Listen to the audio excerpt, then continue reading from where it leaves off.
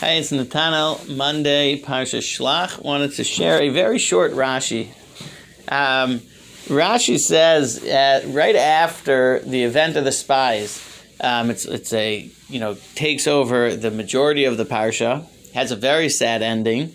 The Jews get the news they're not going, that generation is going to die in the desert and they're not going to go into the land of Israel.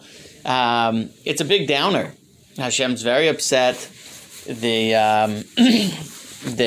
try to go and they think that for a moment there that maybe they're supposed to have just forced their way into Israel, and they go despite Moshe's telling them they're not going to, and they get beaten back by the inhabitants of the land of Israel. They actually make this failed attempt to go in without Hashem's will, and you could feel really down.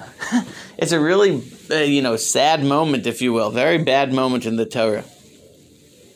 The very next verses segue to a discussion about when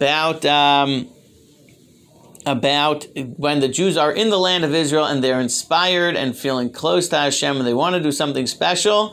You know what they should do? They'll bring these offerings of gifts, and there'll be different types. There's the ram offering, the sheep offering, different amounts for each one of how it works. And Rashi comments, the Torah says, when you're going to come to the land, 4 words, Biser lahem sheyikansu la'aretz. Hashem pauses right here and it says, I want to tell you, good news, you're going to the land. And just gave me pause right here at this moment. Sometimes this happens to us. Things aren't good, and you know what we feel? Blah, and we feel, oh, it's never going to happen.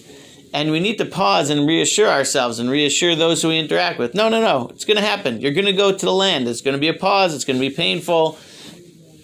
But that which is our dreams are not over. That which is our goal can still be attained. Biser lahem, he gave them the news, sheyikansu la'aretz, that the Jewish people are going into the land of Israel. And we have to remember, it struck me, sometimes it's just a short note that says to us, I just had a setback, I just hit a rough spot. It maybe even a really rough spot. There will be a tomorrow, and our dreams and our future can and will and do still happen. We should never give up, as they say.